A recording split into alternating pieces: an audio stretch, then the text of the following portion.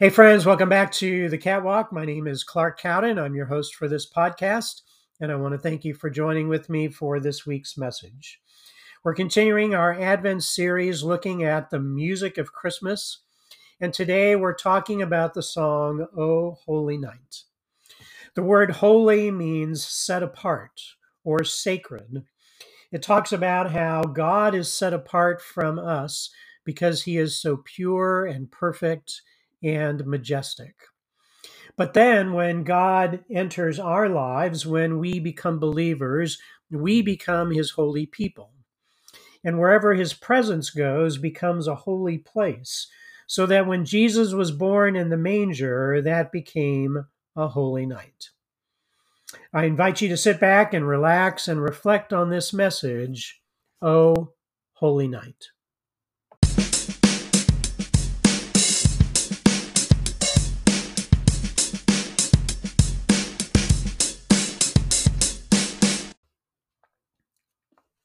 Back in 1847, in a small town in France, a man named Placide Cappeau de Roquemaure was known more for his talent at writing poetry than for his faithfulness in church attendance. He might not be the first person one would suspect a priest would seek out to write a poem for Christmas Mass. But the priest did ask him, and the man took his request seriously. Roquemaure began thinking about the birth of Jesus. With that inspiration, he wrote Cantique de Noël. He was so pleased with how the poem came out that he decided it needed to be a song. Since he was a poet but not a musician, he turned to a friend, Adolphe Charles Adams, to see if he would set his poem to music. Adolphe was a famous classical musician who had composed many works all around the world. And he agreed to come up with the music for his friend's poem. The interesting thing was that Adolphe was a Jewish man who did not celebrate the birth of Jesus. Even so, he did compose music to go with the beautiful words, and the song was performed for the first time just a few weeks later at a midnight mass on Christmas Eve. Cantique de Noël became popular in France and was sung in many Christmas services. But when Placide Cappeau de Roquemaure completely left the church to join a socialist movement, and it was discovered that Adolphe Adams was a Jew, the French Catholic Church leaders decided Cantique de Noël was unfit for church services because of its lack of musical taste and total absence of the spirit of religion. Even though the church no longer allowed the song in their services, the French people continued to sing it. A decade later, an American writer, John Sullivan Dwight, saw something in the song that moved him beyond the story of the birth of Christ. An abolitionist, Dwight strongly identified with the lines of the third verse. Truly, he taught us to love one another. His law is love, and his gospel is peace. Chains shall he break, for the slave is our brother, and in his name all oppression shall cease. This verse mirrored Dwight's view of slavery in the South. He published his English translation of O Holy Night in his magazine, and the song quickly found favor in America, especially in the North during the Civil War. Back in France, the song continued to be banned by the church for almost 2 decades. While the people still sang Cantique de Noël at home, Legend has it that on Christmas Eve 1871, in the midst of fierce fighting between the armies of Germany and France during the Franco-Prussian War, a French soldier suddenly jumped out of his muddy trench. Both sides stared at the seemingly crazed man who lifted his eyes to the heavens and began singing Cantique de Noël.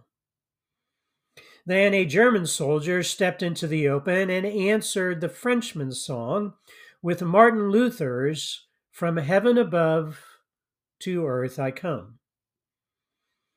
The story goes that the fighting stopped for the next 24 hours, while the men on both sides observed a temporary peace in honor of Christmas Day. Perhaps this story had a part in the French church once again embracing Cantique de Noël in its Advent and Christmas services. O Holy Night has 3 verses. Verse 1 says, O holy night, the stars are brightly shining. It is the night of the dear Savior's birth. Long lay the world in sin and error pining, till he appeared, and the soul felt its worth. A thrill of hope, the weary world rejoices, for yonder breaks a new and glorious morn. Fall on your knees. Oh, hear the angel voices. O night divine. O night when Christ was born.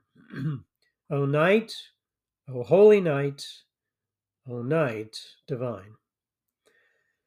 Verse 2 says, led by the light of faith serenely beaming, with glowing hearts by his cradle we stand. So led by light of a star sweetly gleaming, here come the wise men from Orient land. The King of Kings lay thus in lowly manger, in all our trials, born to be a friend. He knows our need, to our weakness no stranger. Behold your King, before him lowly bend. Behold your King, before him bend. Verse 3 says, truly he taught us to love one another. His law is love, and his gospel is peace. Chains shall he break, for the slave is our brother, and in his name all oppression shall cease. Sweet hymns of joy and grateful chorus raise we. Let all within us praise his holy name. Christ is the Lord, then ever, ever praise we. His power and glory evermore proclaim. His power and glory evermore proclaim. This story is a reflection on the holiness of the night of Christ's birth and our response to it. Jesus was born because our world is in sin and we are pining in our errors. His birth brings the hope that we need, and because of that, our weary world rejoices. Because of this, a new day has dawned. We fall on our knees and we hear the angel voices. The light of the star that led the wise men to Jesus, who knows your need and who is no stranger to your weakness. He came to teach us to love one another. He can break the chains of sin that keep pulling us down, and he can crack the oppression of our world. Because of this, we praise him and give thanks for the holy night on which he was born. The song revolves around the holiness of God. The word holy refers to something that is set apart for a sacred purpose. God is holy because he is separate from us. It refers to God's purity and his perfection. It refers to his beauty and his majesty. It refers to his love and grandeur that overwhelm us. Our response to God's holiness is to say, wow. We are struck with awe, and we fall to our knees to worship him. The reason no one has ever seen God is because we could not handle that level of goodness, awesomeness, and purity. In Genesis 2:3, in the creation story, it says that God blessed the seventh day and made it holy, because on that day he rested from all the work of creating he had done. The Sabbath day is holy because it is set apart for rest and for the worship of God. In Exodus 3:5, when Moses encounters God in the burning bush in the desert, God says, "Do not come any closer. Take off your sandals, for the place where you are standing is holy ground." Holiness refers to something that is separated from the normal.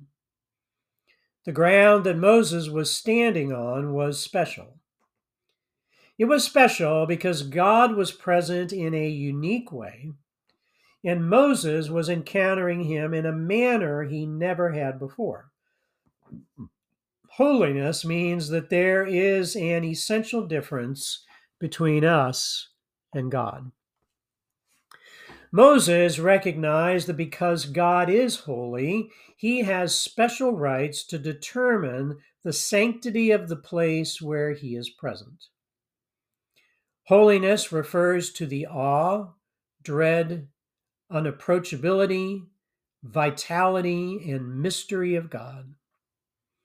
Thus, the Israelites would see a difference between the sacred and the secular, between the sacred and the profane.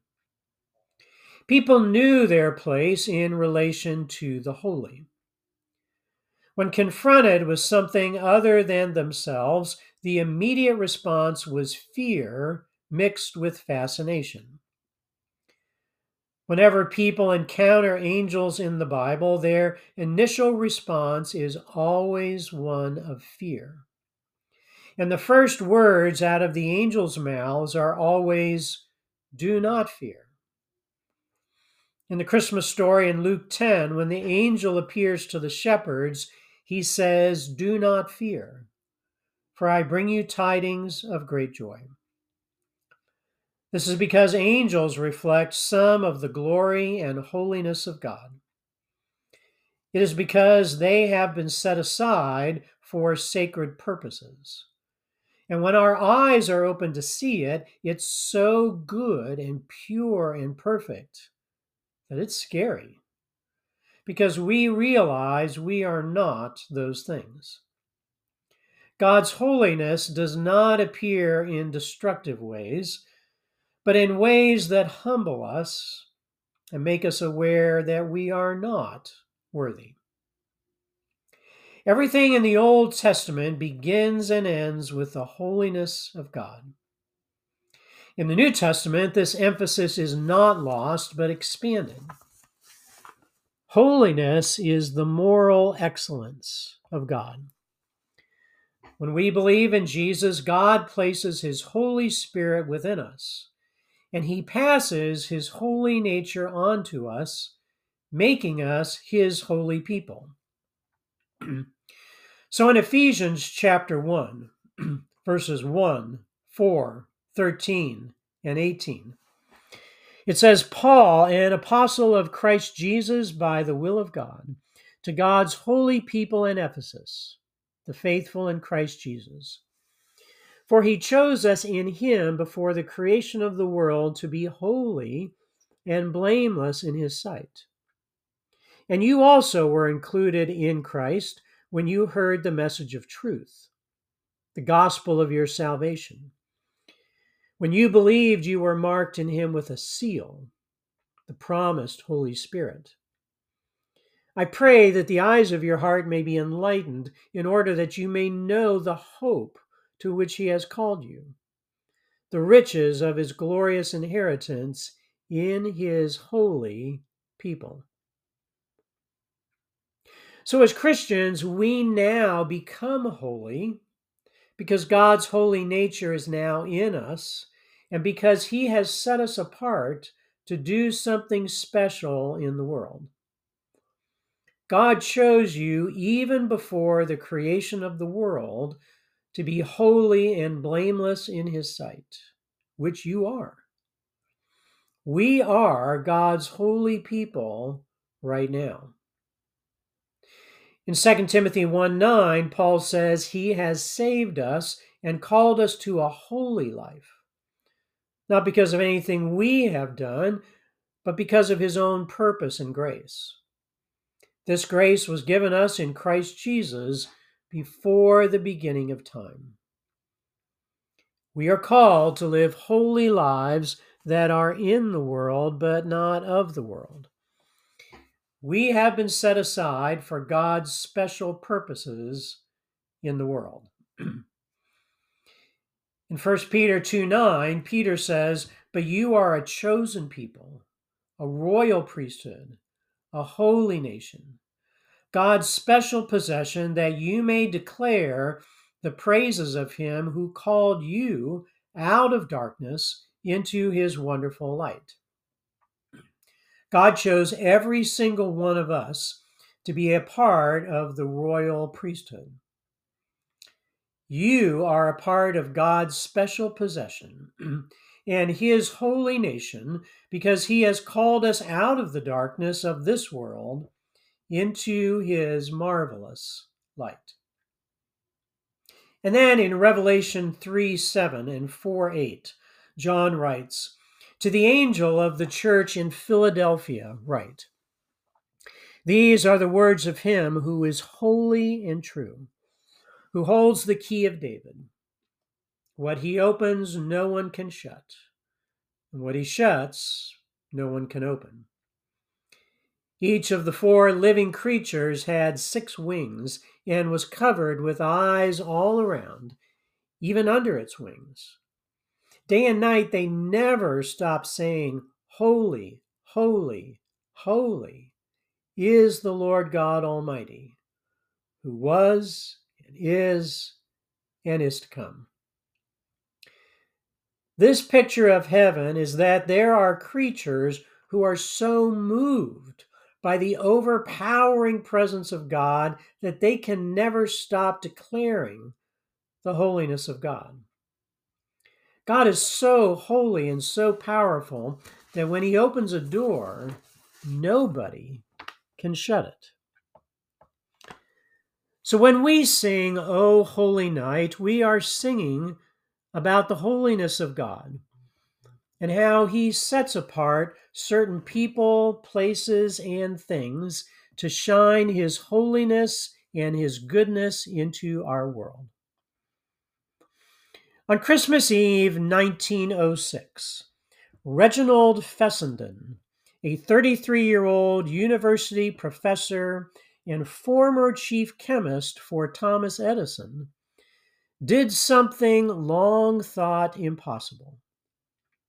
Using a new type of generator, Fessenden spoke into a microphone. And for the very first time in history, a man's voice was broadcast over the airwaves. And it came to pass in those days that there went out a decree from Caesar Augustus that all the world should be taxed. He began in a strong, clear voice, hoping he was reaching across the distances.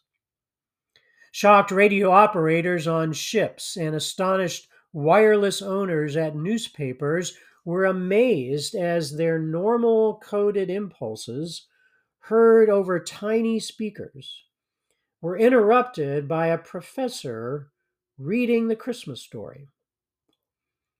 To those who caught this broadcast, it must have seemed like a miracle to hear a voice somehow transmitted to those far away. Fessenden was probably unaware of the sensation he was causing on ships and in offices. He couldn't have known that men and women were rushing to their wireless units to catch this Christmas Eve miracle. After finishing his recitation of the birth of Christ, Fessenden picked up his violin and played "O Holy Night," the very first song ever sent through the air via radio waves. Since "O Holy Night" was first sung at a small Christmas Mass in 1847, the song has been sung millions of times in churches in every corner of the world. And since the moment a handful of people first heard it played over the radio, the carol has gone on to become one of the most recorded and played spiritual songs.